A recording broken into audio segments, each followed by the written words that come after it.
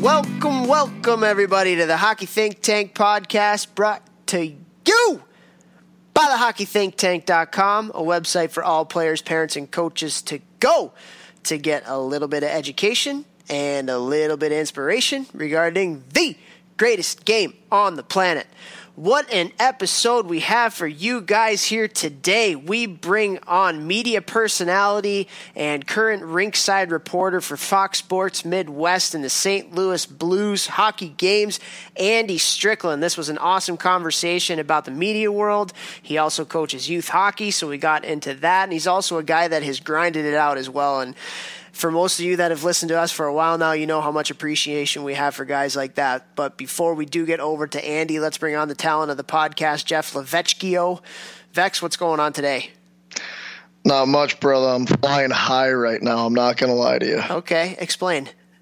I woke up this morning, and as I was taking my morning number 2 and checking my text messages and emails and faxes, got a text from one of my clients, Tyler Parks, last night around midnight, that the assistant GM from the Arizona Coyotes had messaged him and called him up to the AHL last night. So, unbelievable story behind this kid. So Tyler Parks is a 6'7", 6'6" goalie, absolute monster.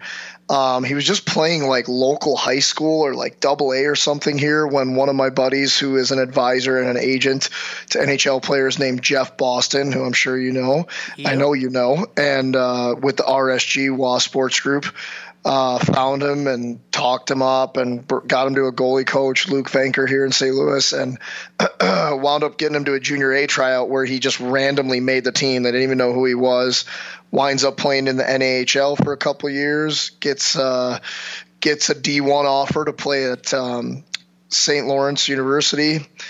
Things didn't go there as planned, didn't wind up playing a whole bunch. He was going to transfer to Nebraska Omaha. The NCAA wound up kind of messing something up, so he wound up not being able to transfer, so he had to go play D3. Decided to leave there after a year and was in the SPHL, the Southern Professional Hockey League. And anyone who knows that league, like, yes, it's awesome that, you know, you're playing at that level, but professionally wise, not really a very good league. Pretty much nobody's ever going to get out of there, or very few guys are going to be able to make their way out of that league. He winds up playing there for like 2 years, goes to the coast on a loan, the East Coast Hockey League. Then he winds up bouncing around kind of as a loan and as a backup goalie. Last year, towards the end of the year, wins the starting job kind of as a goalie in the East Coast League.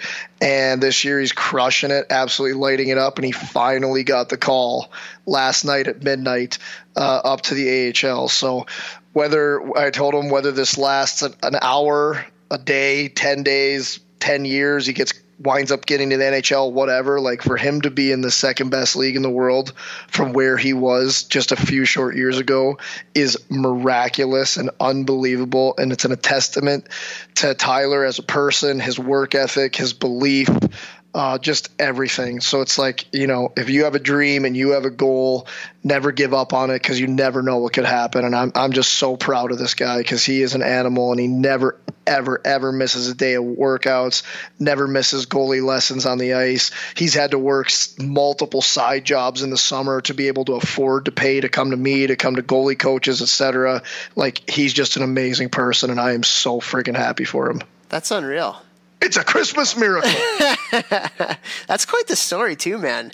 Like, that is a lot of bumps in the road. Oof. And wow, I mean, it just goes to show you resilience and perseverance, and like you even said it too.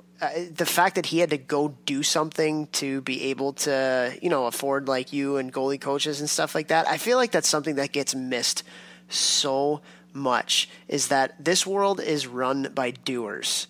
There's so many thinkers in this world, and everybody has an opinion. And I feel like social media has just made that problem even worse, because now you feel like your opinion is going to everybody and you feel more important. But the people who actually get stuff done by doing things, those are the ones that end up accomplishing their dreams and goals. And so to hear somebody like that, and a little bit from your story, that he actually had to go and, you know, take the bull by the horns and get outside his comfort zone, if that's what you want to call it, and do things that he didn't want to do so he can get things that he wanted.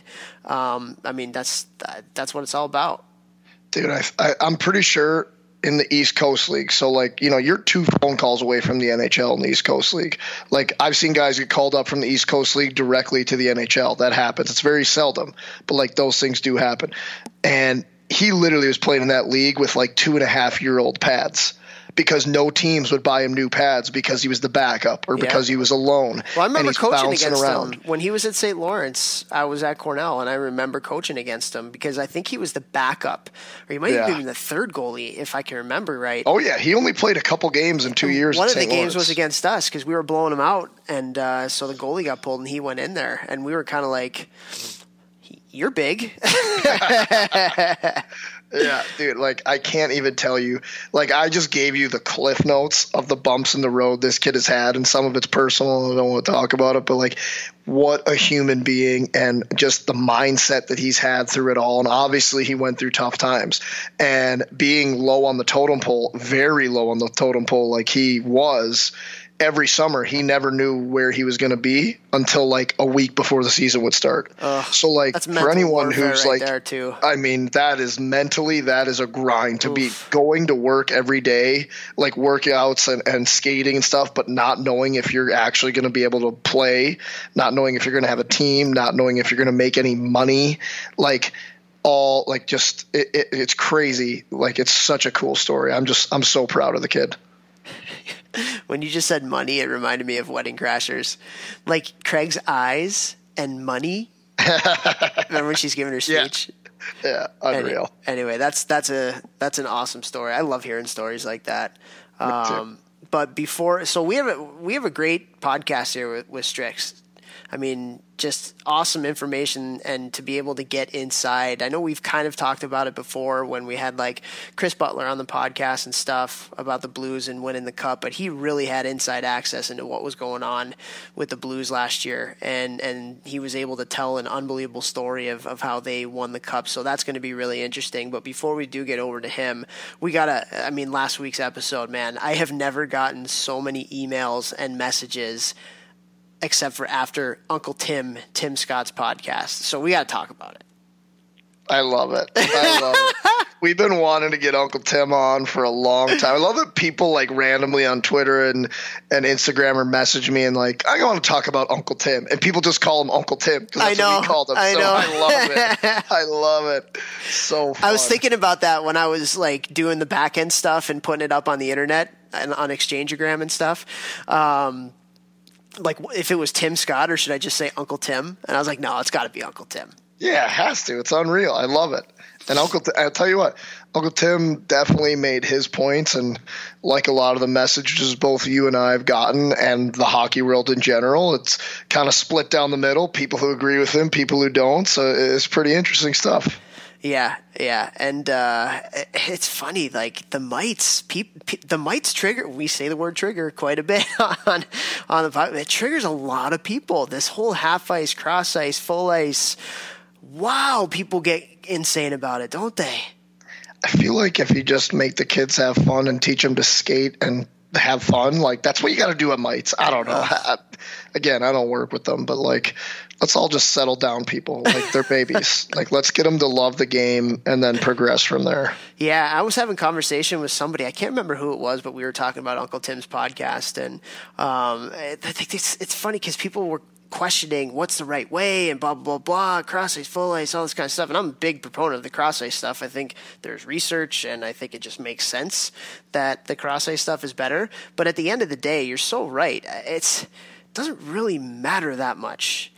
What matters is the kids are having fun and the kids are loving the game. And I was having a conversation with a parent the other day, and you know his kid is pretty good at hockey, and they just wanted some advice on where to play, what to do, all that kind of stuff. Because God forbid it's December and there's still 4 or 5 months left in the season, but everybody's trying to figure out where they want to play next year already, which grinds my gears. But we were just going through it and talking about all this strategizing. And I'm like, dude, where's your kid gonna have the most fun? Where he's gonna play hockey and develop? Like, who's the coach that's going to allow him to do that? At the end of the day, that's the most important thing. Just who's the coach? Is he going to have fun? Is he going to enjoy coming to the rink? Because I've never played with a player or coached a player that went on to do great things that wasn't in love with the game of hockey. Maybe a few that were just God-given talent-wise, just they can do whatever they want and they were just going to make it. But all the good players that I've ever been around, they love the game, man. Like, yeah. So if you're a parent and you're sitting there and you're trying to figure out next year and you're trying to figure out what's the best path for your kid, what is the path that's going to have the best coach that's going to bring out the most passion in your kid for the game of hockey? That's the question you got to answer. For me, anyway. That's an opinion. It's not a fact, but that's my opinion. But it's an opinion that should be a fact. Boom roasted world. No, I totally agree with you. 100%. No doubt in my mind. And just like a good teacher, you know, like we talked about with Mr. Dunkin' Donuts all the time. Like, I mean, I'll never forget that point. Like, coaches should take classes that teachers go to on how to be a better teacher, because coaching is teaching. Part of it is teaching, a lot of it. So I think, you know, who's a good teacher, and like you said, just, you know, yeah.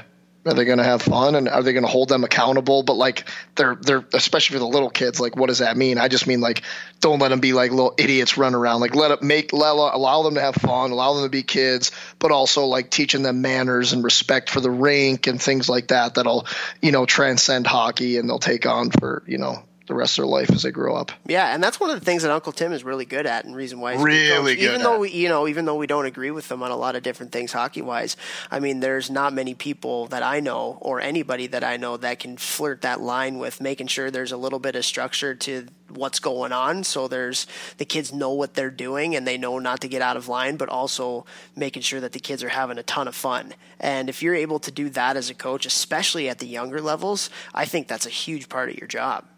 Yeah, I mean, he's like insanely good at that. Like, totally. I remember going to his practices, and when he would like come down on somebody for messing around, I remember being like really scared of him. But then the next second, all the boys are having fun.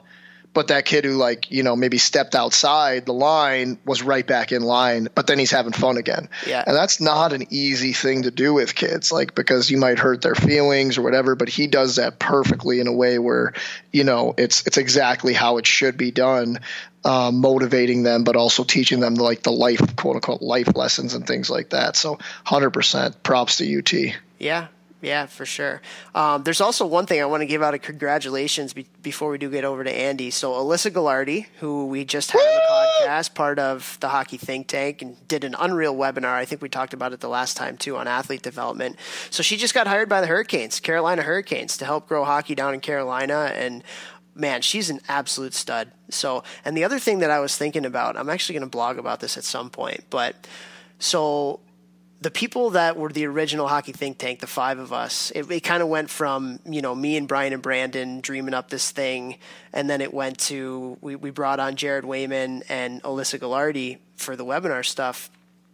So all four of the people, since we started the Hockey Think Tank, aside from me, are working for NHL teams right now, since we started it. And that has nothing to do with the Hockey Think Tank. I'm just saying that, like, it's my goal in my life to surround myself with good people that are going to challenge me and make me better. And the fact that four of these people have ascended to, you know, the top of the ranks in whatever it is that they're doing. Man, I'm a lucky guy. And if you wanted to, can probably work for an NHL team in the strength and conditioning, if like, it would be an absolute no-brainer. So I've surrounded myself with good people. I know it's holiday season right now, and everybody's going to be having a little bit of nostalgia, and it's a time of year of reflection and family and togetherness and stuff like that. And I am very, very lucky and very, very blessed that I've been able to surround myself with some awesome people, and it makes me better every day. So, you know, people ask me for advice all the time on a lot of different stuff, and the answer is usually the same. Surround yourself with great people. People that give you energy, people that make you happy, people that challenge you in the right ways. And I feel like I've been able to do that. And I'm just very, very grateful to you and to everybody that's, you know, in my network, and just really appreciate everybody, man. It's just that time of year, and just with Gags getting that job, and just recognizing that so many of the people I've surrounded myself with are just unreal at what they do. Just very cool. Yeah, dude, that is awesome. That's like a crazy stat. So, drum roll, please. If my math is correct, carry the 7, divide by 2. That means you'll be in the NHL soon. Boom. Let's go. Let's go. I mean, obviously should be. So, any teams out there listening, I know some of you do. Somebody give this dude a job if he decides he wants it, because it'll only help your players. That's for sure. No. Very cool. But speaking of NHL, we can head over to Andy here, man, because of what we were talking about earlier with Tyler and grinding it out. Sounds like Stricky had to grind it out a little bit too. I mean, he's kind of got a face for radio. He started off in radio, and then now, I mean, this dude blew up. Like, he's got a podcast, he's on TV, he's on radio, he's doing like stuff for big networks, small networks. Like, it's actually really crazy. And what you said earlier about, like, basically be a doer. You want to achieve something, like, just start doing. I mean, that sounds like that's what he did. And now, I mean, he's ascended as well, like the people you just said. It's really cool how that stuff works. Yeah, for sure. And I actually want to share something about being a doer, because I've really tried to do that. When you're, as you know, when you're building a company, like, that's something you can think all day, every day, but nothing's going to happen unless you do. But one of the things that's really helped me, and I can't remember where I stole this from or who I read it from, but it was progress over perfection. That was the say, because I'm a little bit of a perfectionist. So I would find myself, whether it was with the podcast or whether it was with anything else that I was doing, I wanted it to be perfect. And you can't have perfection. You just can't. You can't. You're not going to please everybody all the time. You're not going to be able to do things to the best of your ability all the time. Circumstances certainly won't allow that most of the time. So one of the things that I've really been trying to make a mantra of mine is just progress over perfection. Just get it out there. Just do it, and do it the best that you can, and put it out there, and then whatever happens, happens. And it's so funny because you preach that as a coach all the time, but when you're trying to do it yourself, sometimes you can get inside your own head, and it inhibits what you're trying to do. So I don't know if there's anybody out there that struggles with that, but just the progress over perfection thing really hit a nail on the head for me, and it's something that I'm trying to work on for sure as we go forward with this hockey think tank thing. I love that. And to use a metaphor, like, from coaching and for hockey, like, to go along with that, to illustrate that, like, so I coach the 16s on the ice, the U16 AAA Blues. And when I learned to start shooting in stride was in juniors, and it was very hard to learn to do that. It's a very hard skill to learn how to do. And so at the 16 level now, like, every shooting drill we're doing, like, I'm trying to teach most of them. It's either like push and pull the puck, or like change the angle, or shoot in stride. We're always trying to do one of those things when we're doing our shooting drills. And the kids, at first, they want to be so good at it, and it's such a hard skill to learn when you're first learning it, that you just see them, they try it once and they're like, done. They give up. It's like, no, you will do this. And it's like you just said, progress over perfection. I'm going to use that with them for sure when, like, I see them put their head down because they're upset that maybe they duffed a shot. That's going to happen. Keep doing it. Keep learning. Keep progressing. Keep failing, and then failing forward. Learning from your failures, and then perfect it. You're not going to be perfect the first time you do it or give up. It's not that. Just progress and get better every time. I really like that. Thank you. I'm stealing that. I'm using that at practice for sure. I can't remember where I think I might have heard it on a podcast or something, but yeah, it definitely hit home. And it's so true for young kids especially. I mean, it's so easy to decide at one moment that, okay, I want to get better at, let's say, shooting the puck. So they go down, they're like, I'm motivated to do this. I'm going to shoot 100 pucks in my basement today. And then they get to practice the next day and they don't feel like their shot's any better. So they're like, well, that didn't really do anything. What's the point in even trying to work on it? Well, it's probably going to take you 2,000 shots before you're going to feel it in a game or in practice on the ice. And it's so easy. You're right. It's so easy to give up and just say, oh, this doesn't work. But the people who run Fortune 500 CEO companies, the people who are running businesses, the people who are, head coaches in really esteemed leagues like the NHL and things, they're not afraid to fail. They're just not afraid to fail, and they put their best foot forward. They let the chips fall where they may. They learn a ton of lessons throughout the way, and that's how you got to live life. You can't live life with dipping one toe in and then taking it out and then dipping one toe in and then take it out because you think the water's going to be too cold. You have to get out. If you really have a dream and you really want to accomplish something and do something, you have to get outside your comfort zone. You have to get after it, but it has to be consistent. I don't think anybody's ever done anything great just by snapping their fingers and boom, it's done. It's always been little incremental games that have built over time, and that's what greatness is. I agree. I'm not dipping a toe. I'm gearing down and jumping in.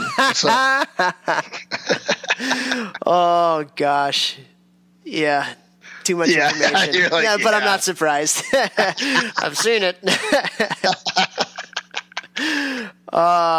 So with that, anyway, that just got like really serious or really silly right away. Yeah. By the way, I think my daughter's 2.5 years old. I think her favorite word is silly right now, and it's absolutely hilarious. Because she's such a little goofball, and all she's, Dad, you're being silly. Oh, I'm being silly. Mama's being silly. It's just so cool to see her being a little goofball. What a babe. I saw you skating with her on Instagram yesterday. Pretty cool. Yeah, got the chance. Yeah, so there was a little skate with the Lakers yesterday, a little high school team here in the area. And so they had the boys team and the girls team out there, so brought Paige out there. And then our 3-month-old Lucy got her in her little, it wasn't little, it's just a big fleece costume. It's like a little monster costume, and got on the ice with her for the first time too. So definitely proud dad moments, to say the least. Yeah, that's pretty exciting. That's pretty cool. Very, very cool. But before we do get over to Strix, we should wrap things up. We've been talking a while here. Do obviously want to, as we do before we get to every conversation, thank Gel Sticks for being our title sponsor for the podcast right now. We've talked a lot about relationships here and doers, and those guys really epitomize that. You know them better than I do, but they've built this thing from the ground up and have grinded it for sure. And their training aid sticks are being used by so many people all over the world. I actually got an email. It's Christmas time right now, and I got an email from somebody the other day that wanted to order 4 of them. So I was like, oh, cool. So they wanted the coupon code. So if you do want Gel Sticks, a training aid, again, I think it's a great present for your kid.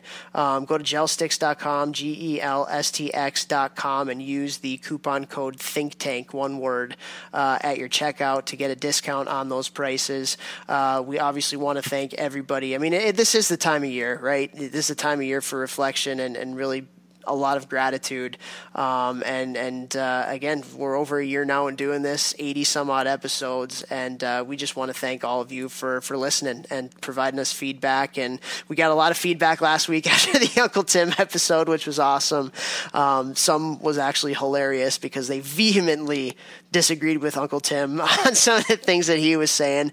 But seriously, we want to wish everybody a Merry Christmas, a Happy Holidays, and some great time with your family. And we're actually spending Christmas first time in Skinny Atlas, New York, with just the 4 of us with our family. So it'll be interesting to start a little new tradition here. But Happy Holidays, Merry Christmas to everybody. Thank you so much for all of your support and all that we do. And Jeff, before we head it over to Strix, you got anything to add?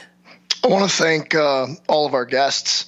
I mean, I've obviously, you and I like talking about hockey, but this podcast would not be anything without all of the insanely cool guests we have on. I mean, we are very lucky that people ask us to come on now and want to share their story or share their knowledge with everyone else. So I think that's very cool. And without all the guests that we've had, we would probably have just our mom and dad listening. So thank you to all the guests and all the listeners and people high up in the hockey world like Andy Strickland, who we have on here today. So just thank you to all of you, and Merry Christmas, Happy Kwanzaa, Happy Hanukkah, whatever you celebrate. If you don't celebrate, just enjoy the holidays here, and thanks for always listening to us. Yeah, appreciate you guys more than you know. And with that, without further ado, let's head it on over to Andy Strickland.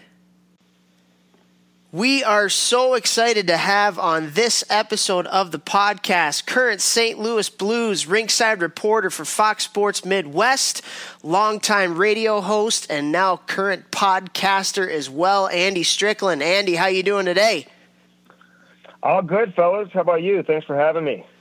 Oh, no, thanks for coming on. Jeff's excited. He's wanted to have you on here for a long time. Says, he doesn't say good things about many people. He's kind of a net negative, but he seems to like you pretty good. So we're excited to have you on.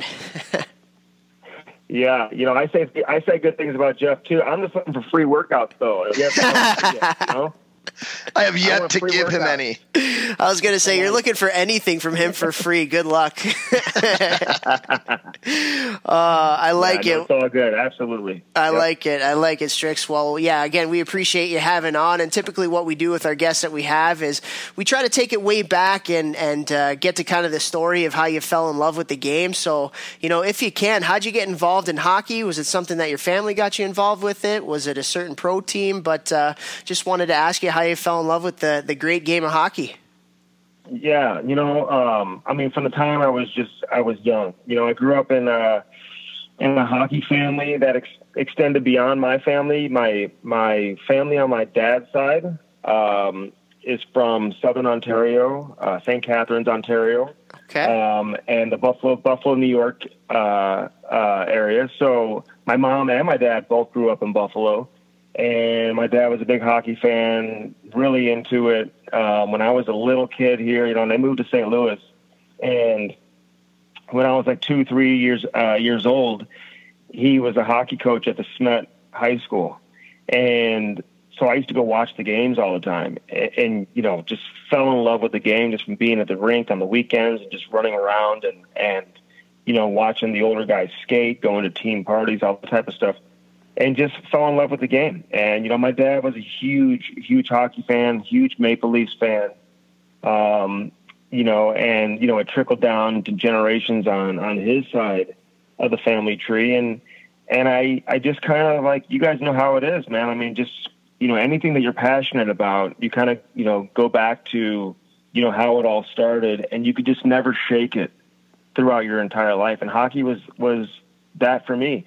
When I was a kid, I was never great in school, never really into school, but I would just draw like hockey nets and hockey pucks and guys shooting hockey pucks, on my school papers and notebooks all the time, constantly thinking about hockey. When we're in school lines, walking through the hallways, I'm like stick handling an air hockey stick, as we're going through the elementary school lines, that was me. I was just really into it. And constantly in the garage and in the driveway, I used to rollerblade with a hockey stick and a puck on the way to elementary school back when, rollerblades, kind of first came into things, and just loved the game. And, I was never as you find out, you think you're good, right? Until you grow up and you meet players who are actually good. And you're like, oh, wow, I really wasn't good. When you see how good certain players are who moved on and played at, much higher levels than I ever did. But, my passion and love for the game was so strong that I think it matches guys who, obviously, had much better playing careers and have, made a living, playing hockey or, went on to play college hockey or play juniors or whatever. So just love the game and fortunate to be able to still continue it. And there's no question that my love for the game as a young kid is the reason why, I pursued, to take my life in the direction that I'm in right now. That's awesome. I love hearing you saying that because I wonder if we were at some of the same games, because I would always go with my dad because he was reffing, he was the president of Reffing Association in Missouri for a long time when I was growing up. And I would always go to games and just run around and be shooting pucks, be my sister and I or my buddies and I. My dad be reffing high school or AAA or junior blues games, and I'd be at the rink running around having fun, collecting the stickers out of the sticker machine at Afton for the different NHL teams. And all those kind of things. Does that still happen anymore? Because you're involved in the youth hockey world still a little bit. You're coaching AAA Blues team. I don't really see that as much, and there's definitely way more emphasis of being a pro when you're a kid now. I hear coaches say that all the time, and it's my biggest pet peeve because my fondest memories are being a little idiot running around hotels playing shinny hocky. Do you see that anymore, or has that changed? Yeah. Well, I think with the younger kids, I still see it because, a lot of my friends have kids and just kind of see them, growing up at the rink, running around, doing what we're talking about, playing shinny hockey and, shooting pucks, off ice and stick handling in the hallways and stuff like that. And now those kids are starting to, play or have been playing the last couple of years. And, they're hockey players now, and, my son, he's 3 years old and, it's hard for me to bring him to games that I coach and stuff because, my wife has no interest in ever going to a youth hockey game. She just is not into it. And, it's surprise, right? She should just want to go watch, youth hockey games all the time. So, my 3-year-old needs somebody to sit with him. But I brought him to the game this past weekend, and I brought my 8-year-old daughter with me, and she hung out with him. and just trying to get him to fall in love with the game that way. He can watch games on TV and we can play shinny hockey in the living room or whatever, but it's just different when you go and watch the older kids. And, the one guy I coach with, his son, is there. He's 4 years old. I think 4 or 5 years old. He brings his stick and they're playing hockey, and a couple of the other kids are up there playing. So, I think you still do see some of that. I think just in terms of how kids are raised nowadays and how different society is, it's never going to be the same. Just like anything else in the world, it's different than it was when we were growing up. But I still think kids fall in love the same way. I mean, hey, they're 3 years old. You see the Zamboni for the first time. You're like, whoa, that thing is awesome. Like, what is that? And, my kid's not one of those guys. Like, I don't give him I don't test him every day. Like, who's number 7, on the Washington Capitals. Like, I don't ask him that, I don't expect him to know that. He's into trains. He's into cars. He's into, Paw Patrol and all that type of stuff as well. But, he's slowly but surely getting into hockey too, and I think just being around the rink, I think that's where you truly, fall in love with the game. Oh, totally. And I have two things, kind of to piggyback off what you guys are saying. And one is every time I walk into a rink and I see a no ball hockey in this area, I want to rip that sign down and put it in the garbage. That, again, that's where my dad was a coach growing up. And so that's kind of where I started to fall in love with it, because I would go to my dad's games, kind of like what you're talking about, Strix, and would always be I would never have gone into a rink without a stick and a ball when I was from age 4 to, I don't know, now. It was a huge part of it. And I live in a small town here in upstate New York, and you always see kids. There's designated areas, a huge, concrete area where the kids can go and play and stuff. And I just think that's really cool. But the other thing that I think is huge about it too is we didn't grow up with devices. We didn't grow up with iPhones and iPads and stuff, and it kills me walking into a rink and I see kids sitting in the lobby, just watching a movie or something. It's there's so much more to being at the rink than that. And I totally get it. I got a 2-year-old too. So it's a lot easier to parent when, there's a device and where they're at, where they're going to be, and they're not running around. Yep. But at the same time, holy cow, those things got to go away when you're in public spaces. You got to let your kid go run, I don't know. Yeah. What do you think? The only time they come in handy is on a Friday or Saturday night. And you're with your wife too, and you just want to have a conversation, maybe a glass of wine or whatever. So it's not always bad, but no, I'm with you though at the rink. I mean, my kid the other day when he came to the game last weekend, I had him bring his hockey stick, and my daughter was like, "Well, what's he going to do with it?" I'm like, "He can listen. There's a lot of areas you can take a tennis ball, whatever. You can do whatever you want in the rink. There's no rules. Just don't leave the rink." That's what I told them. You can run around. You can do whatever you want. Our new facility we have now has a platform up top where kids can run around and play. So I'm hoping that he develops the same passion for the game that I have. But I'm realizing though, when you're a parent, you just can't force it. I think when you try to force it, it can almost, work against you. So I'm trying to do it as naturally as possible. Because listen, teaching a kid how to ice skate is maybe the most painful thing you're ever going to do. It's not fun for the kid and it's not fun for the parent. My back is killing me. It hurts. And, I just want to go out there and twirl around. You're what the hell is wrong with you? Why won't you move your feet? He stands there, he's at the edge of the diving board and he's scared to jump. He's frozen, but he'll get up and down. And, he wears shin guards. So he loves falling down because it doesn't hurt now, but he won't put his hockey pants on because they're too big. And so I'm just ready. I'm just hoping that he gets to the point where he's ready to start skating, because we did skating lessons and he absolutely hated it. It's the most intimidating thing ever. There's 19, 20 kids out there, 2 teachers, and every face-off circle has a different class going on. It's total chaos, and he wasn't into it. So get off your wallet, Stricky. Get off your wallet. Get him a personalized lesson. I know. So now I go with him, and I'm always no, it's just you and I. We're going to go out there. We're going to skate. But I'm the worst teacher. I'm not going to be the guy to teach him to skate. Well, it is interesting, and it's so funny with young kids when you bring them to the rink, especially for the first couple times, and just the kind of stuff that they say and the things that they're interested with. Because my daughter, so she's 2.5 now, but she was obsessed. So I ran this charity game at Cornell this summer, and so one of the things we did to kind of shoot some content was I put a GoPro on the top of my helmet, and my daughter is now like legitimately obsessed with a camera helmet. She calls it a camera helmet. Daddy, where's your camera helmet? What's going on with your camera helmet? All this stuff, and I don't have it anymore. But it's so funny. Like I took her out to skate for the first time just a couple weeks ago, which was unreal. And yeah, it's going to be a while before she actually skates, but you know how that goes. But still, she's like, Daddy, I can't go on the ice without the camera helmet. Like, where's the camera helmet? Oh, yeah. What's going on here? And it's just like kids know. at that age are just so funny and so fun. And you just like see the pure joy of just what being a kid is. And you never want to take that out of it. So when you talk about just like wanting them to naturally fall in love with it, I think, you know, if you just bring them and you have fun with it, I mean, I don't think it's that easy, but it certainly helps. No, and my daughter like is obsessed with it. You know, she's 8 years old and she's completely obsessed with hockey. She loves it. I mean, she's old enough to obviously like know what was going on last year during the playoff run and the whole Stanley Cup final and everything. And you know, she's been around the guys a bunch. And you know, you get to meet a player. I'm sure you guys remember the first time you met an NHL player, and then you see him on TV. You have that automatic connection. You know, like there was a period of time where the Blues weren't very visible in the community. I mean, there was a long window where you didn't see them at the rinks and they weren't around. It was so different than it is right now. And I think it's so important for kids to be able to identify the experience of meeting an NHL player and having them be accessible and visible. And the Blues do a great job of that now. But, I mean, several years ago, that was non-existent.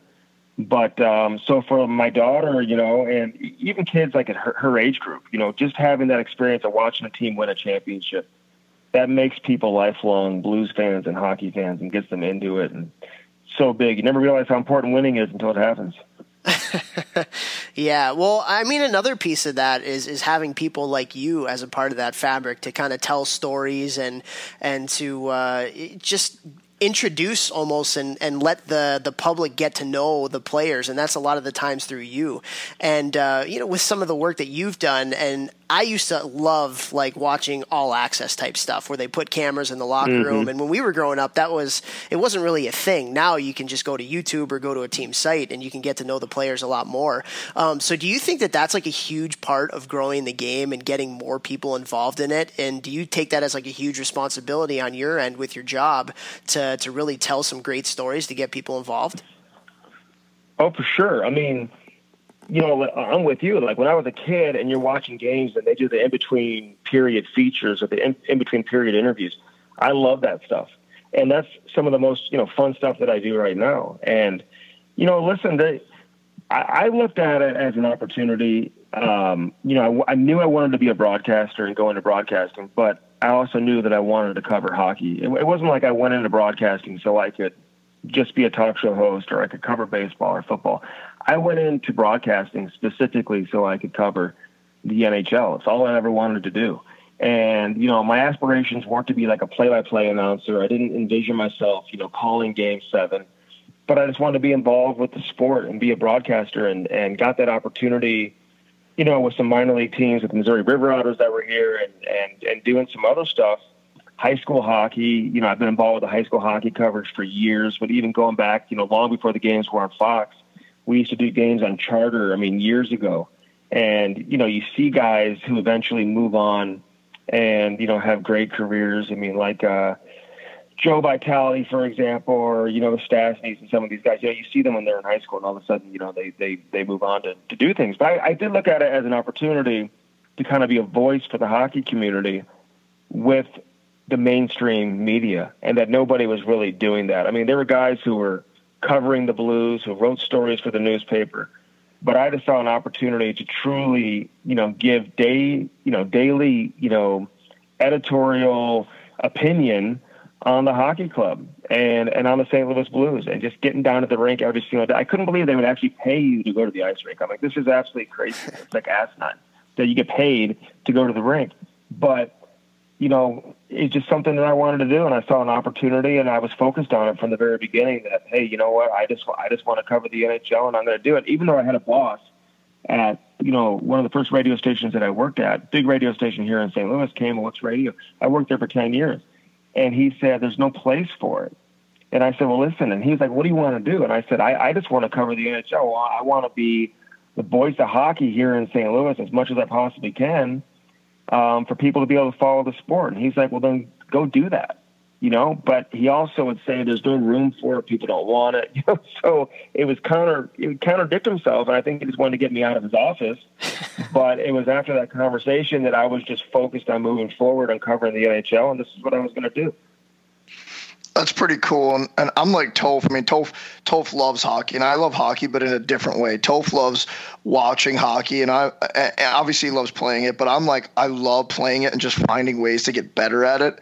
But I don't really love watching hockey still to this day. I'm sure part of that is obviously because of what happened in my career with concussions or whatever, and not being able to keep going after my dream. But like, I love behind the scenes sports shows. I love what you do. I love like when you have a guy and you go through his daily life, where you're going back over his summer and what did he do, and you go through the interviews and stuff like that.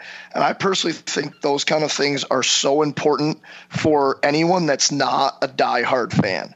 So like the diehard fans, they're going to watch hockey no matter what. They're obsessed with hockey. They love it for whatever reason. The people who are obsessed with the game. If you can get people interested in the players, like you said, your daughter's starting to meet some of the players, then she sees them on TV, sees them out in the community. Well, now they're interested in the players who are playing the game, so they'll go to the game because they're interested in what's going on in their life.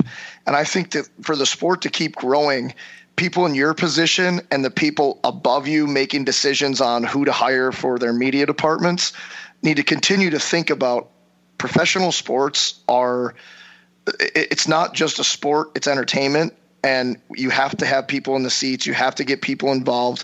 You have to get people excited and interested. So how do you continue to do that? And I think a big piece is NHL teams hiring guys like you, and every week having behind-the-scenes stories on the team, on specific guys, on the coaching staff, all those things that are behind the scenes so people get more interested in everything in the organization.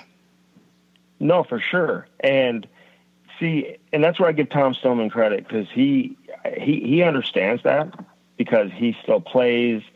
He knows people in the hockey community. And that was kind of like my sell originally, was, you know, to different people that I worked for. Like, I was part of the hockey community. I grew up playing the game, still playing pickup hockey in men's league, whatever. Like, these are your fans. Like, the people who are at the rink every single day and all weekend long and at night until 10:30 because their kids have practice. Like, these are the people who are watching your product, and these are your fans. And these are the people you need to identify with. And, you know, when you're putting out your product, you got to have them in mind, you know? And I always say worry about the fans you have, as opposed to trying to, you know, pull in and reel in the fans you don't have, because hockey's difficult to do. And I think the way you do it is by having, you know, a winning product, and then people go down to the rink and they experience it live, they fall in love with it. It's the hometown team and all that type of stuff. And we saw that last year with the playoffs. But, you know, to me, I just felt like, hey, I can relate to the hockey community because those are the people that I know and that I'm familiar with, and they're familiar with me. And, you know, I don't think we really had that in the past. I mean, typically it's just like, hey, you know, somebody may be covering football or Illinois basketball or whatever, and they're really talented at what they do in terms of being reporters and they're writers and whatever, but they just get thrown onto the hockey beat without any type of connection to the hockey community. And I just felt like, you know, I had that, and, you know, then got into coaching, which is what I always wanted to do. And it's funny because now all of a sudden all these kids from St. Louis, they make it to the National Hockey League, and you've known these guys since they were 7, 8, 9 years of age. And it's crazy to see them all of a sudden get there and you have a relationship with them. So there's probably an advantage to that. I mean, I'm hanging out with John Cooper yesterday in the morning, and then before the game, he comes over to our studio, you know, and it's like, you know, I've known this guy since he was coaching the Bandits, and just sitting in his office when he was a nobody, just, you know, having a beer after a game. And all of a sudden now he's one of the top coaches in the world, you know, and one of the best coaches of the National Hockey League. And it's just amazing to see how quickly that can happen for certain people. But again, it's that connection with the hockey community and being involved, which gives you the opportunity to get to know these guys as people before they become household names or hockey celebrities. Yeah, for sure. Very cool. Let me ask you something about Cooper.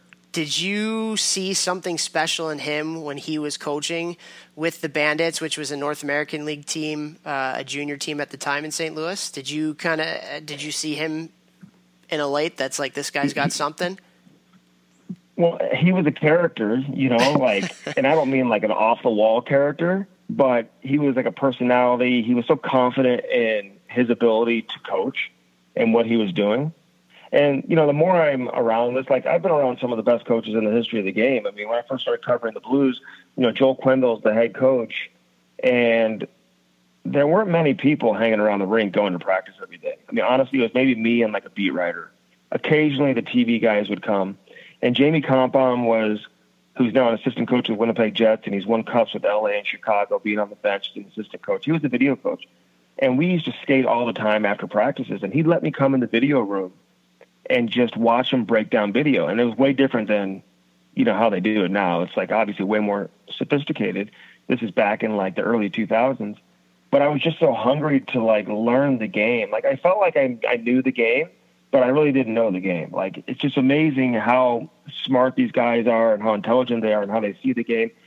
And being around people like him and Joel Quenneville and Mike Kitchen and then Andy Murray and then Ken Hitchcock and developing the relationship that I've had with these guys. I mean, I've been fortunate here in St. Louis to have, you know, some of the smartest hockey guys around, but they're all different. And in the case of John Cooper, like, he was never like a huge X's and O's guy, and you know, John Roger was his assistant coach.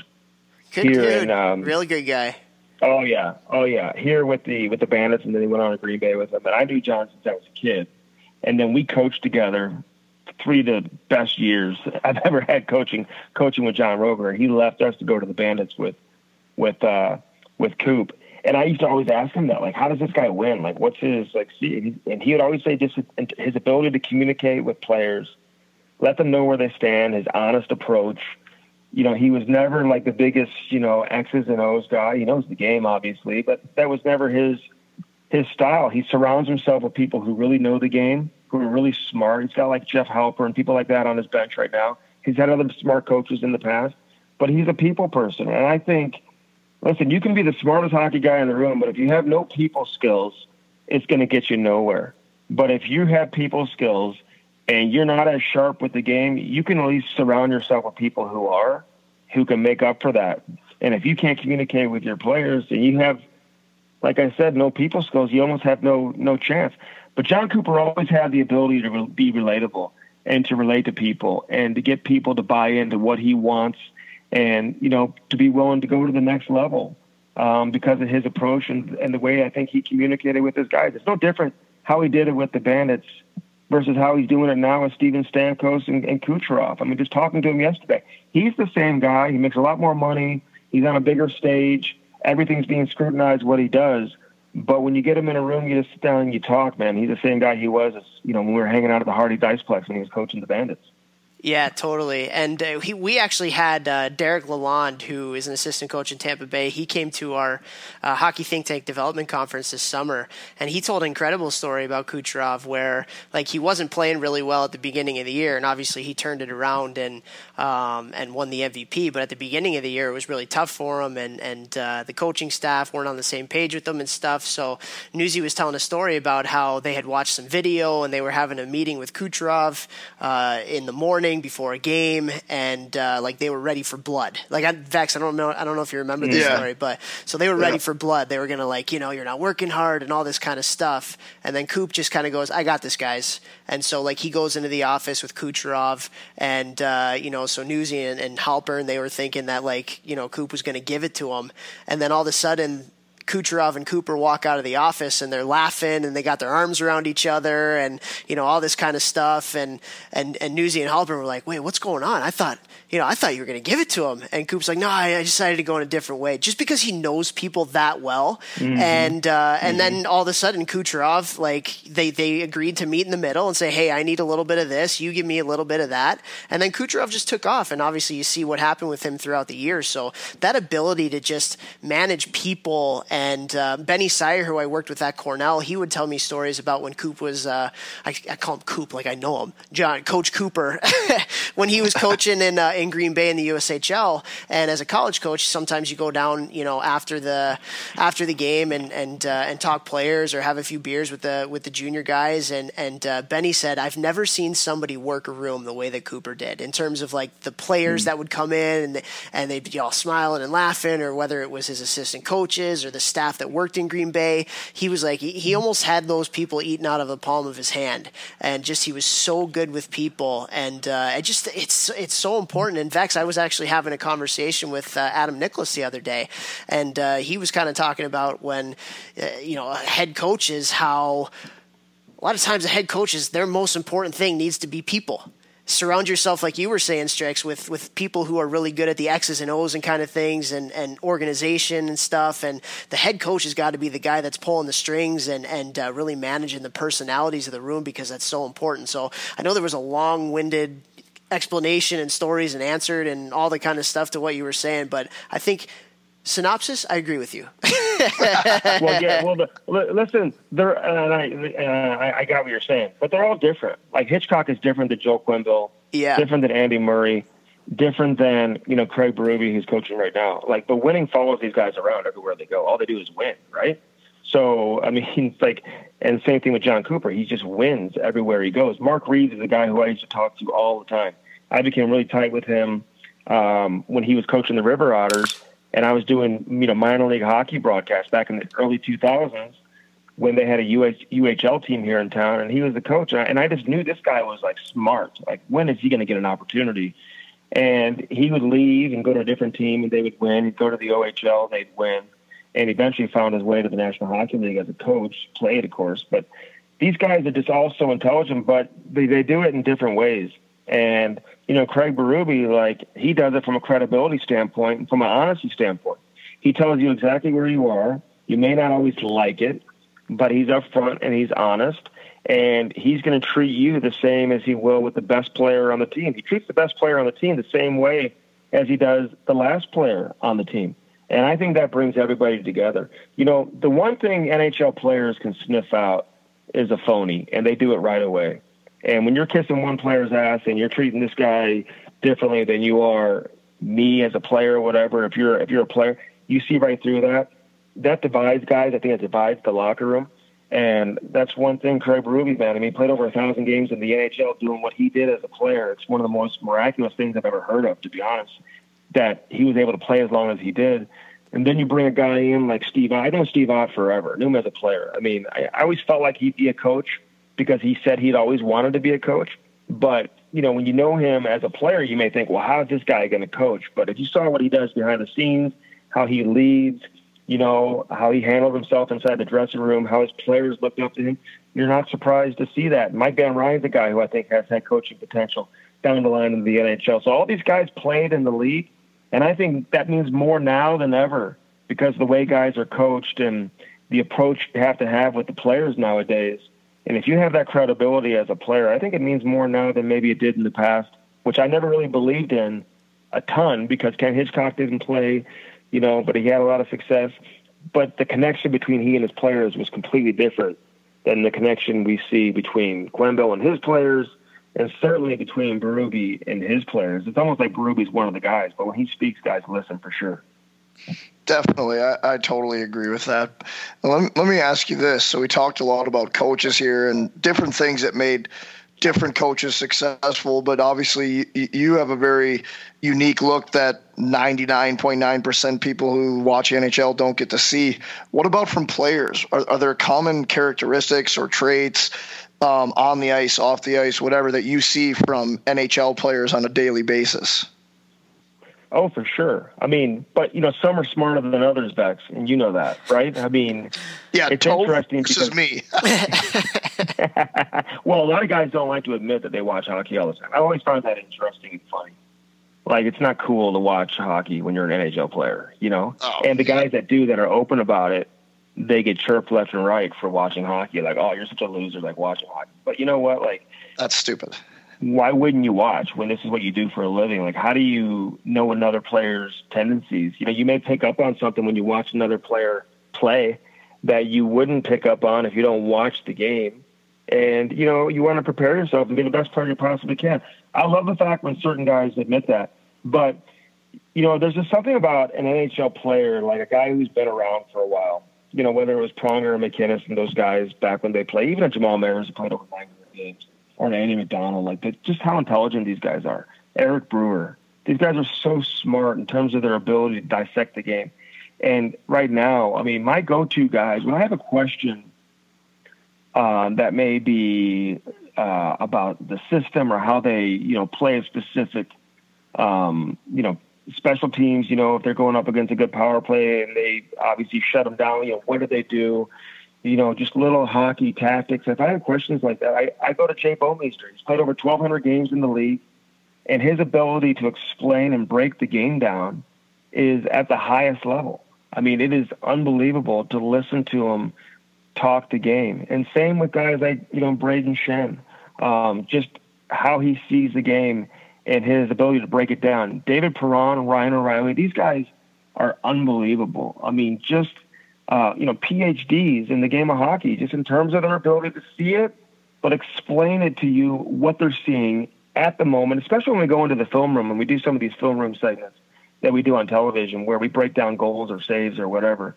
And without any preparation whatsoever, how aware they are of everybody else on the ice, tendencies certain guys have, and how they know personnel on the other team and how they see things that end up developing into a goal or a big save. Like I said, it's just incredible. You can't fake it. And some guys have it better than others, but there's no secret and it's no surprise. Guys that make it to this level, just how intelligent they are as players.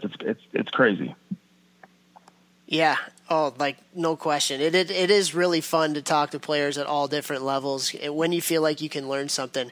I do feel like I should ask you this, because in the coaching sphere, not necessarily the player sphere, but in the coaching sphere, one of the things that you mentioned was these guys have such a great ability to kind of take the complex and make it simple and you know, relaying information to people that don't have access to the kind of information that they have. But I feel like a lot of coaches are almost the opposite, where they're going to try and make it so complicated that they seem very smart, and what you're hearing is very smart. It's like an ego thing or something. And those guys don't last. Those guys don't last. I was going to say, but have you seen that? Oh, 100%. I mean, absolutely. And a lot of times it's with coaches that are a little more insecure. I used to joke around, like, certain guys, I mean, they just create a traffic jam, like, when they talk. Like, I mean, in a press conference, that's a good way of putting it. 90% of the guys, like, have no idea of the media. Like, they don't even know what they're talking about. Like, you got to speak in, like, layman's terms. They're taking it back to a news station where, like, an 80-year-old grandma is, like, watching the news. Like, what are you talking about? And I would ask players, like, do you even know what he's saying? And they have no clue what he's saying. And, you know, hockey became this game where the vernacular and the terminology started changing a little bit. Everybody wanted to one-up one another in terms of how they describe the game or how they talk about the game. And, you know, I just find that it doesn't work. The coaches that I've covered around here who haven't lasted, that was one of their biggest weaknesses, I think, is just to be able to talk the game without trying to sound like the smartest guy in the room. When you try to sound like the smartest guy in the room all the time, deep down, there's an empty hole of something where you just, where I question, do you really know as much as you're trying to put off that you know? And I mean, when you're in a room with a Quenville or a Hitchcock or a Berube or a John Cooper like last night, they don't do that. They don't try to speak above you or beyond you because they don't have to, because they're confident in their own skin. I just see this with a lot of younger coaches that try to sound as smart as possible, where at the end of the day, they don't even know what they're saying. And if they don't know what they're saying, how the hell are we supposed to know what they're saying? So, they have no clue. Yeah, and it is so true with, the vernacular that people use. Hockey sense became hockey IQ, which became the guy has a brain. And I'm sure it'll be something else in the next year that everybody's going to think they reinvented the wheel by the way that they talk about the game. And but I see it so much. I think that insecurity factor that you were talking about is huge when it comes to coaching, especially at your level, at the highest level, because the best coaches, and you even talked about it with Berube, like they're believable. Like they're 100% believable, and what they say comes from within, and it has conviction, and they actually believe it. I feel like the coaches from the youth levels all the way up, the ones that don't do well are the ones that talk to people, and the people recognize that there's an angle to what they're saying. Like the coaches are trying to get you to do something rather than just telling them the truth. And I've seen it as a player. I've caught myself doing that at times as a coach. You're trying to get creative with trying to get somebody to buy into something or something like that. But at the end of the day, with the coaches that you mentioned that you've been able to be around, I think that believability thing and that just speaking with conviction is everything. Vex, like, what do you think? Have you had coaches kind of on both sides of the spectrum with that too? Yeah, I remember one of the coaches that I definitely didn't really take to in pro, who he didn't play that high of a level, for a pro coach. And he was constantly trying to use like big words and like over show us video and over analyze everything. And we're like, no, dude, it's a 1-2-2-4 check. Like we've all been doing this for 10 years. You're not reinventing anything. And like he wanted to do all these crazy things, and he just lost the boys in the room so fast, like so fast. And I look back and it was like, like all you had to do was just be normal, like be yourself. Like he was trying to be this big, like over the top type guy, and it was like, if you're just yourself, we would have all bought in. But like it actually like kind of had the Herb Brooks effect, where we all came together not liking the guy and like laughing at him behind his back, which then brought us together as a team, and then we were good. So it worked, but not in the way he wanted it to. You know what I'm saying? But yeah, just be yourself and have passion and just like try and help the boys out. I mean, it's not that he wasn't speaking hard. Japanese, was he? If you were in Japan, you never know if they're speaking English. But I see it with the youth hockey coaches, though, who like this is why I've always liked coaching older kids, and I've coached younger guys too, like kids that have come in their first year AAA, whatever, they're 9-10 years old, and I see coaches really try to overcomplicate their practice plans, and they get frustrated, and they take it out on the kid because they can't get the drill right, because it's so overcomplicated. I mean, I've been watching NHL practices for 20 years now, like every single day, and people don't understand how simple these drills are. I mean, they're very basic, they're simple, hockey specific, and we try to like all of a sudden we got like 5 different stations. Everybody's going at once. They're curling here. They're doing this. They're crossing each other. I mean, guys are losing the puck. I mean, and the coach is blowing the whistle. And I see guys doing push-ups or sideboards because they're messing up the drill where they have no idea. Dude, they're 10, 11 years of age. Like, what are you doing? They have no idea what you're talking about. How are they supposed to know? And you expect them to get this drill right when at the highest level, it's just all about passing and skating and shooting, and it's not complicated, and it's very simple, and it's basic.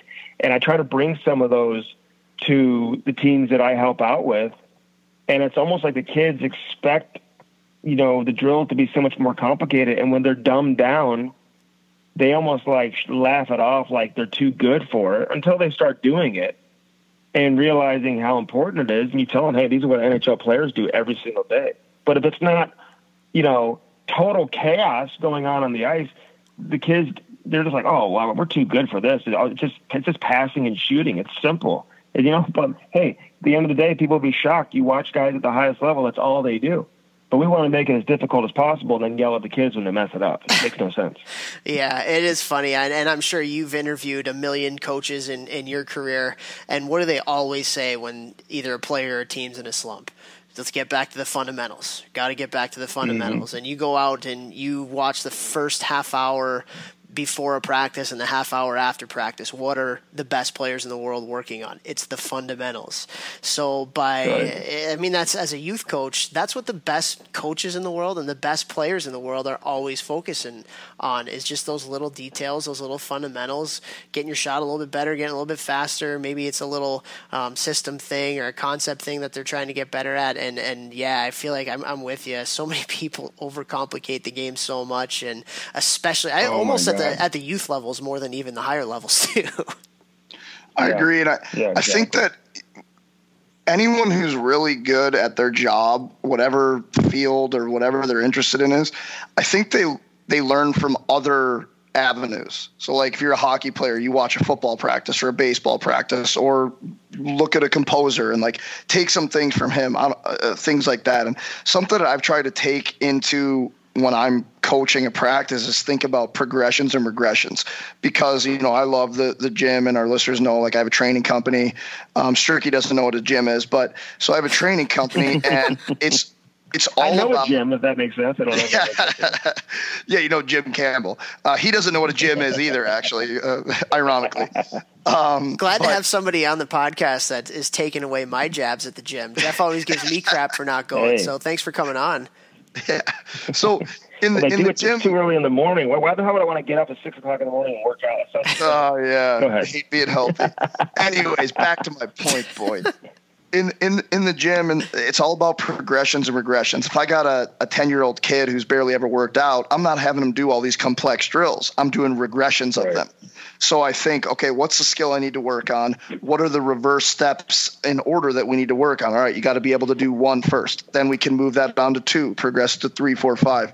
And so that's like literally exactly what you're saying, Stricky. We're trying to do these drills with some of these youth teams where it's like all these different skills, but they don't have even like one mastered yet. So let's break it down. Like even yesterday. So my head coach gave me 15 minutes to work with the forwards before practice. And it's like you said, the kids, sometimes when you dumb it down or you focus on one thing, they're like, oh, this is so easy. Well, when I'm having you focus on 5 things, you're doing everything at a C average. So let's focus on one thing and do it 100% to the best of your ability. And let's try and master that, and then we'll progress it. So for instance, yesterday I had the forwards, literally I have them stand on the corner of the blue line and one at a time sprint in full speed shooting in stride. And it was hilarious. It's so easy. You have so much rest time. You just got to focus on doing your 1 rep good compared to the other. I think we only had 9 forwards. So it was 1 guy go, 8 guys rest. People nowadays are like, oh, they should all be skating all the time, blah, blah, blah. Well, I want them to master this one skill before we can progress it to the next one and have more guys going at once. And so many guys are messing it up. And I'm like, you're not shooting in stride. You're lifting your leg, you're pausing, you're gliding on your inside edge, and then you're shooting it 2 seconds later. That's not shooting in stride. So, like, we're just focusing on that. And I could see some of the guys kind of like, oh, this is boring. And I stopped it. I'm like, hey, when you guys can all do this perfectly, then we'll make a drill harder. But your rest to work ratio is so high right now than the rest of practice. This isn't about sloppy reps. This is about going 100%, and let's master this. I totally agree with what you're saying there, Stricky. Yeah. Yeah, no, for sure. And I just think, so much of it, you're trying to impress the parents. You're trying to, whatever you're trying to do. And listen, anybody who's coaching youth hockey for the most part, 90% plus of them, their heart is in the right place. Their head is in the right place. They're volunteering their time for the most part. Except maybe where you're from, Tofano. You guys probably make the big bucks over there, Coach. We make chump change over here. No. I grew up in Chicago. I don't live in Chicago right now. So, anybody who's volunteering their time and they're at the rink, man, I give them all full credit. But I think, just kind of what Bex is saying. Hockey is at its simplest form. It's the basic fundamentals that get you to the next level and, have you, having success at whatever level you're at. And I think when we try to overcomplicate it, you lose a kid's interest because they're not having as much success in practice because they're just thinking, okay, what am I supposed to do next? Where am I going? Whatever, as opposed to just playing free and really developing the necessary skill to make you a better player. And the fear of messing up a drill That's what I do. Like I jump in the drill. I mess up every drill. Everyone I coach with hates coaching with me because I just mess up every drill. I always jump into the drills, and I'm like, see, if you just dump it down a little bit, Stricky wouldn't mess up every drill. I would know what the hell I'm doing, but it's so complicated, you know. But you know, listen, I think coaching should be fun too. Players want to see the coaches out there having a good time and having fun, and I just think it kind of cuts the tension. And especially when you're the assistant coach, you're allowed to have fun. So I wouldn't do it if I didn't, to be honest. I love that. I was coaching in a cut off sleeve shirt. They're like, "Hey Vex, get in this drill," and I was wearing like a coach's jacket and a hoodie, and I was like, I'm in, boys. I ripped my tarp off and I have on like a sleeveless workout shirt on. I'm doing the drill, and the boys were just loving it. But it's like you said, like, it's youth hockey. Like, let's work hard, but let's also have fun. Make them love the game. Hey, that's exactly it. You got to have fun. I try to bring that to the table. Like, I love being at the rink. I love, you know, being a part of a team and, you know, and just having fun at the rink. I'm always careful who I pick. Like my decision, if I'm going to coach that year, whatever, is solely based on who I'm coaching with. 100%. It's not about, do I have the best players in the area? You know, who's on which team. It's, do I want to coach with this guy? Can I go to the rink every day and have fun and be on the same page? And I've been fortunate, you know, to coach with really good people and people who are on the same page and are in it for the right reasons, and that you can learn from, that you can pick up stuff from.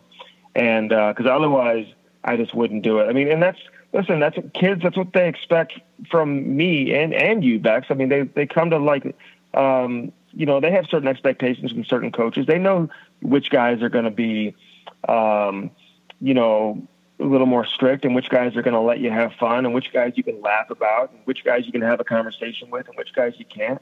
And I just I don't want kids to be scared of me when I go to the rink. You know, I want them to have fun and be like, hey, okay, strictly to practice today. It's going to be a fun practice day, and we're going to have a good time, and we're going to get something out of it, and whatever. And, you know, and feel like you're on the same page. But if you need to hammer home a point that a head coach is trying to make, you can also get to them that way too, because you've already had that relationship established, that trust between you and the kids. So, but coaching youth hockey, man, it's one of the best decisions I've ever made was getting involved on the youth hockey level. It's been awesome. That's really cool. And yeah, there's nothing better. Jeff talks about it all the time, like, you know, having an impact on these kids that are going to go up. And you even mentioned it a lot earlier. You've seen some of these kids from 6-7 years old, you know, like I'm sure the Clayton Kellers and the Trent Fredericks and the Brady Kachucks and Matthew Kachucks and stuff, seeing them when they were, you know, even like what we were talking about at the beginning, running around the rink and, you know, hitting people with their sticks in the shins as they were playing ball hockey in the bleachers and stuff. So that's really cool. But I know we don't have you for too much longer, and I would be remiss if we didn't talk a little bit about the Stanley Cup run that the Blues had last year, and that had to be a lot of fun. But you know, we had Chris Butler on the podcast before, and he gave us a little bit of insight from the room about the way that they turn things around and the type of culture that they have. But what do you think was so special about this St. Louis Blues team? Because you've covered a lot of them in the past, some successful, some not as much. What was it about this particular team from where you were watching the games and interacting with the players that just kind of led you to maybe just fall in love with this team and what they were able to accomplish? It was like, expect the unexpected. Like, everything came out of nowhere last year. I mean, everyone focuses on the team being last in the league, but, you know, they had a goaltender who a lot of people had never heard of, who ends up taking them to the Stanley Cup final and obviously winning it. Like, this was far from the best team that I've ever covered. You know, I mean, the Blues have had, like, Hall of Famers. They've had, you know, all-stars up and down the lineup, you know, heavy payrolls, and they could just never get it done, you know. But it was an environment that was created by the head coach and a confidence that was created by goaltending. Goaltending, you get good goaltending, it makes everybody that much more confident. And, you know, I obviously, you know, I don't know if guys knew where they stood or not, you know, under the previous coach, but when Craig Berube came in, everybody had a role. Everybody felt important, and his ability to get their attention and to make everybody feel a part of it and do it in the most simplest form was unlike anything that I had seen before. Like, he's an unbelievable communicator. And, you hear stories from certain players and whatever, but to get everybody to buy into a certain style of hockey to have success, it's not easy to do, especially when you have, some guys making $9 million, some guys making $700.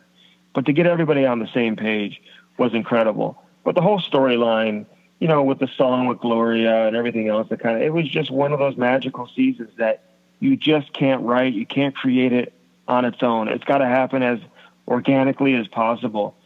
And nothing was forced last year. Everything in terms of how it came together, with O'Reilly coming to the Blues, the whole Gloria song with Jordan Bennington coming out of nowhere, with Craig Berube taking over, with the whole Layla inspiration. I mean, everything was done individually and on its own, and it came together. And they could not have won without each of those things that I just mentioned and I talked about, because everything played its role and had its part in it. But it was, and then, the whole Pat Maroon thing, him scoring the big goal, being from St. Louis. I mean, it was really, really cool. It's unlike anything we'll probably ever see again, to be honest. They may win again, but I don't know if they'll win like that again. I've been very vocal on this podcast about the importance of Layla Anderson, and I think of a lot. Obviously, everything that you just said is huge, but I can't get out of my head how important she was to that team and the kind of perspective that she gave them. Were you able to get to know her and her family and cover that in your role with the Blues? Yeah, I mean, I've actually known Layla since before she got sick. And wow. I've known her mom for a long time.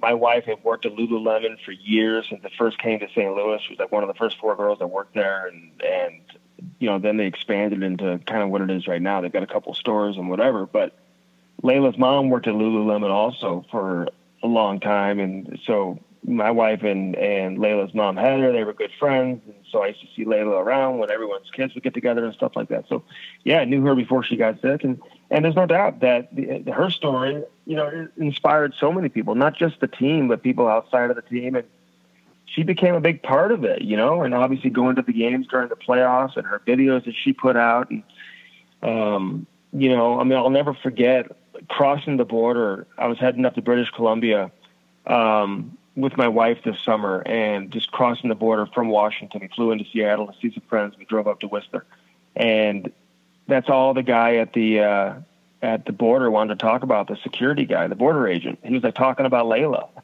Cool. So, it was really cool. Yeah. So, I mean, obviously there was a connection there, and I'm with you, man. I think the way she inspired the team and how she had that connection with the team and just her involvement, like I said, I don't know if they win without all of these stars kind of aligning within themselves and coming together at the same time. Yeah, and I just think hockey people in general just have such big hearts. And I'm involved with the special needs community a lot, and so every year I would take our guys at Cornell down to school for kids with special needs. And our guys love to have a good time and love to have fun, but I've never seen the types of smiles that are on their faces as when they go and they interact with those kids that have special needs. So when they're doing things, especially for kids or for underprivileged kids or sick kids or whatever it may be, I just feel like hockey people in general have just such big hearts, and they're so giving. And it was really, really cool to see from the outside looking in. You got an inside look at that view, but from the outside looking in, I mean, I probably cried every time I saw a Layla Anderson video. The relationship that she had with all the different players individually, like, it was completely genuine. And, to see her, continue to, become more and more important as the playoffs went on, and to see the entire country kind of, become more and more familiar with who she, was and what her story is and the connection she had to the Blues. I mean, you can't downplay the importance of it. And, seeing it behind the scenes, knowing the relationship she has with individual players, this is 100% genuine. And the players deserve a lot of credit because that's kind of who they are. And I'll give the Blues a lot of credit, too, for making her a part of things, even after the playoff run and having her name inside the ring. I mean, it's amazing. So, the name Layla will be synonymous forever with the St. Louis Blues winning the Stanley Cup.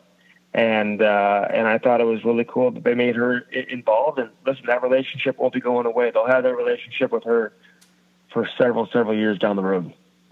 It's so cool. That I love seeing that. I love that it's so genuine. You could just see on the players' faces and her face and everyone involved that it's real. It's not some kind of like media stunt or anything. Like it's true passion and trying to help a girl find something, to be a part of when she was going through a hard time, and the team needed her just as much as she needed the team, I think. So it was very cool to see.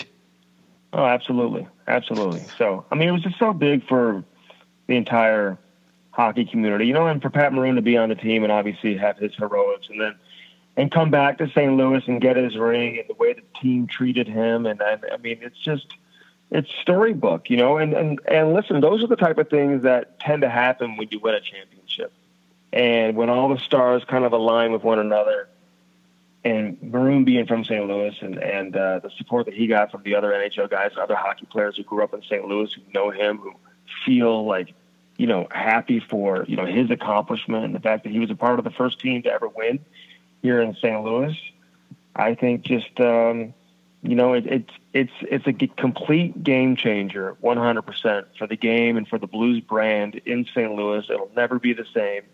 And it's at an all-time high. And for people who have been around the game in this town for a long time, it is so unbelievable to see how popular the game of hockey is right now and how popular the Blues are. We always envisioned it. Would it ever get to this point? What would it mean if they won the Stanley Cup? And I think we're seeing it firsthand right now. It's been incredible. Yeah, it truly has. And the timing of the two brand new rinks in St. Louis, one in Maryland Heights and one in Chesterfield, couldn't have come at a better time. And it's just super, super exciting here. And, and to dovetail off that and to go with it, like, you're killing it too. I mean, you're on the radio, you're on TV, you've got a podcast. Tell us about what you got going on, our listeners, and where they can listen to you and stuff like that. And, you got the podcast you just started with Cam Jansen, one of my good friends who's also been on our podcast, episode 8, for any new listeners that didn't listen to that one. Cam is an unbelievably inspirational guy. I think he's one of the reasons St. Louis hockey, youth hockey, is where it is today. He was one of the original guys to really, really push forward and break out of St. Louis. And I always tell people, like, it's easy to look up to the Gretzkys and Lemieux and things like that. But when you got a guy like Cam Jansen, who had the limited skill he did, but made it and played 330 something games in the NHL, like, that's the kind of guy you want to be looking up to. Like, what was he, how was he able to do it? Sometimes it's mind boggling. But it is mind-boggling, just especially when he's better now after his career than he was as a player. He's terrible as a player. So much now all better. of a sudden he's okay. Now all of a sudden he's okay. But I agree with that, Bex, because listen, all these guys are unbelievable players. Matthew Tkachuk, Brady Tkachuk, Clayton Keller. These guys are just ridiculous, generational type talents. Certainly best players to ever come out of St. Louis. Paul Stastny, Ben Bishop. You put all these guys in the same category. They're just ridiculous. But to me, Cam Jansen is the biggest success story in the history of St. Louis hockey. Hands down, not even close. The only other story that maybe comes close is Pat Maroon in terms of what he's been able to do. But, just when you look at the background they came from, they didn't grow up in a similar situation. They didn't have a dad who played in the NHL. That's not going to knock those guys at all. Listen, Keith Tkachuk's about as real of a person as you're going to find. You'd never know that they come from, Matthew and Brady come from that background. These are incredible, incredible kids who have, so much respect for those who have come before them and just for the game of hockey. You see how they carry themselves. They're just incredible people. But Cam Jansen, how he got there, how he literally fought his way to the National Hockey League in an era where you had to fight, you had no choice, and he was undersized, going up against the guys he had to fight. He was fearless. His teammates loved him. I had the opportunity to cover him as a player and to see firsthand how he interacts with his teammates, how much his teammates liked him, what he meant for hockey in the area.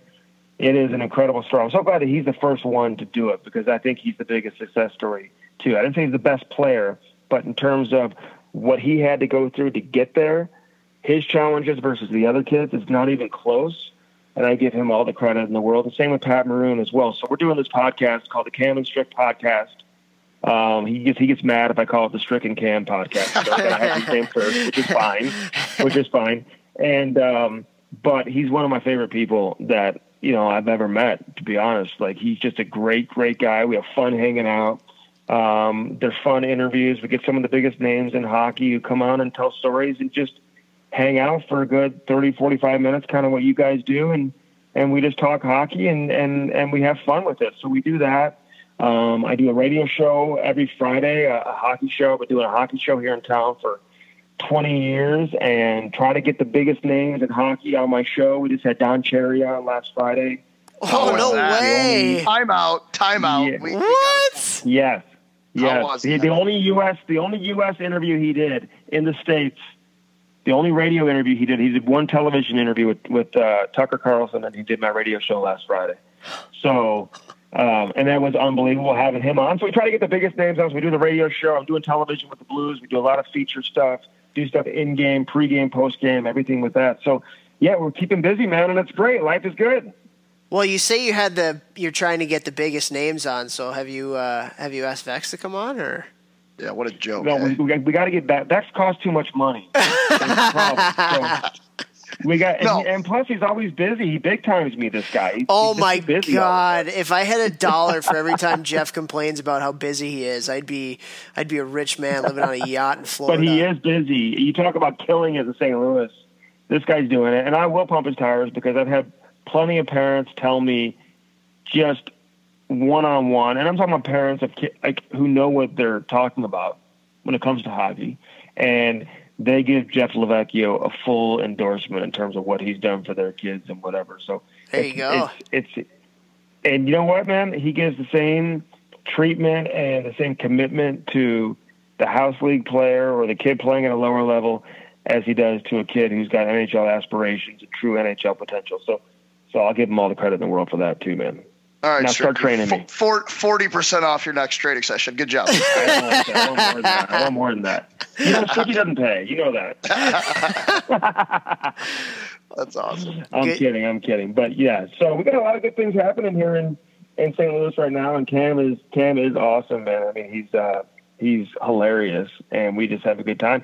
That's kind of my motto in life, man. Whoever you're going to team up with or you're going to join up with, you got to make sure you're enjoying it. If you're not enjoying it, it's time to do something else.